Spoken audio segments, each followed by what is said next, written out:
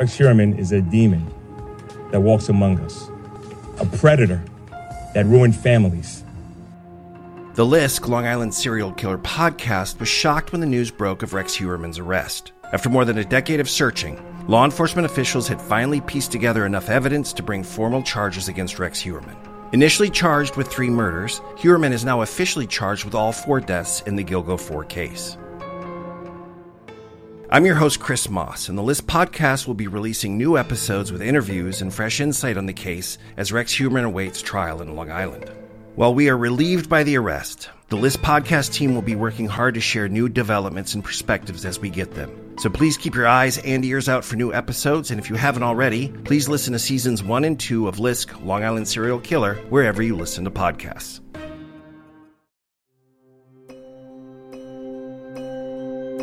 Welcome to the I Can't Sleep podcast with Benjamin Boster.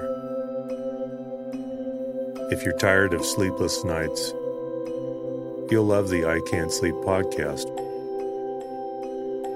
I help quiet your mind by reading random articles from across the web to bore you to sleep with my soothing voice. Each episode provides enough interesting content to hold your attention, and then your mind lets you drift off. Find it wherever you get your podcasts. That's I Can't Sleep with Benjamin Boster.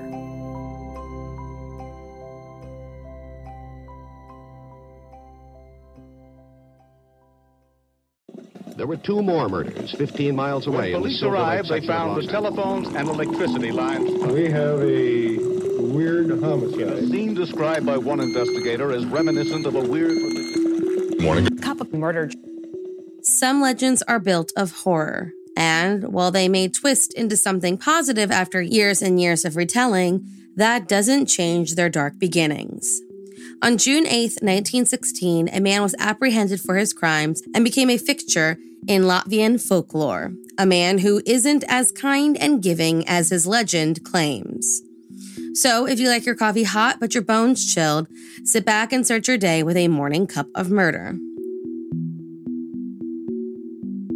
Little is known about Ansis Alberts Coppens before his legendary crimes. He was born on November 2, 1895, in Jelgava municipality in Latvia, began serving in the Imperial Russian Army in 1916 when he was 21 years old, and later the Reds Army 9th Latvian Rifleman Regiment before deserting and returning to Latvia in 1919 or 1920. According to the stories, he didn't care for the regulated lifestyle he was required to live in the Latvian army. It was all too monotonous and he was ready for some excitement in his life. So, he turned to a life of highway robbery and murder that left him a local legend, the subject of songs, and a figure in folklore that has been passed down from generation to generation. Compared to characters like Zorro, Robin Hood, or Tarzan, Ansis was rumored to attack only the rich and pass down his spoils to the poor and needy. This, of course, has been romanticized, and there is no indications that he gave anything away to those in need.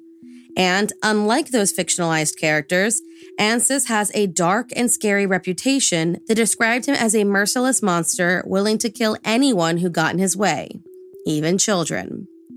During the day, he was the picture-perfect employee at a Latvian furniture store. But at night, his mask of civility would fall and his reign of terror would continue.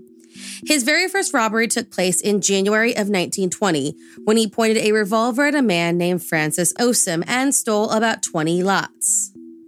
For the next 6 or so years, Ansis committed at least 30 highway robberies, stopped riders' carts and taking everything inside, living off of that until it ran out, and went hunting once again.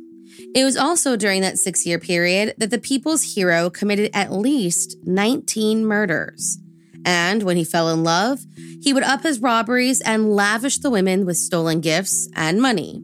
Like when he started courting 20-year-old Kate Valdemain, a dressmaker in Jelgava. She needed money, so Ansis started robbing trains. He enjoyed the company of women, and the women enjoyed their lavish gifts, so for years, Ansis robbed and killed indiscriminately, and for years, he remained just out of reach from police. That was until they got a tip that there was a man living in Jelgava who seemed to have a sudden influx in cash. A man named Ansis Albert Coppens, who, when looked into, police found was a military deserter on the run and matched the description given to the police by his surviving victims. Needing to verify this information, an officer was sent to his home, and whatever he found was enough to earn Ansis an arrest on June 8, 1926. In custody, Ansis confessed to almost all of his crimes. He regaled the officers with cold-blooded tales like the time he stopped 5 carts at once, tethered them together, and made everyone get out. He then lined up all of the riders and robbed them each one by one, shooting and injuring a man who tried to resist. Or the time he, in desperate need of a meal, shot and killed a man in the Skisken forest so he could take his butter and eggs. He lit a fire, fried up the egg, and had breakfast sitting right next to the man he had just murdered. According to his count, the investigators' estimation of 19 victims was far too small. He claimed he took the lives of close to 200 innocent people. While he sat in prison awaiting his trial, Ansis wrote poems and memoirs, even writing the Lithuanian government, explaining that he descended from an ancient tribe of Lithuanian kings, so he should not be tried in Latvia, but in Lithuania.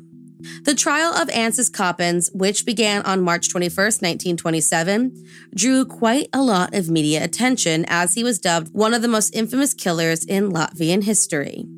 He was called the Latvian Tarzan because of his forested hideouts eating wild fruit while he waited for his next victim, and the public went wild with fantastic stories about his crimes and perceived good deeds. The trial lasted 2 weeks, and after hearing the testimonies of more than 300 witnesses, Ansis was sentenced to death. So, on May 6, 1927, the famous highway robber and murderer approached the gallows and took his last breath. He was just 31 years old. Thank you for joining me in my morning cup of murder. Please join me again tomorrow to hear what terrible thing happened on June 9th. Don't forget to rate and subscribe and let me know how you like it. If you want to help support the podcast, there's always Patreon or just sharing it with your true crime obsessed friends. And remember, stay safe.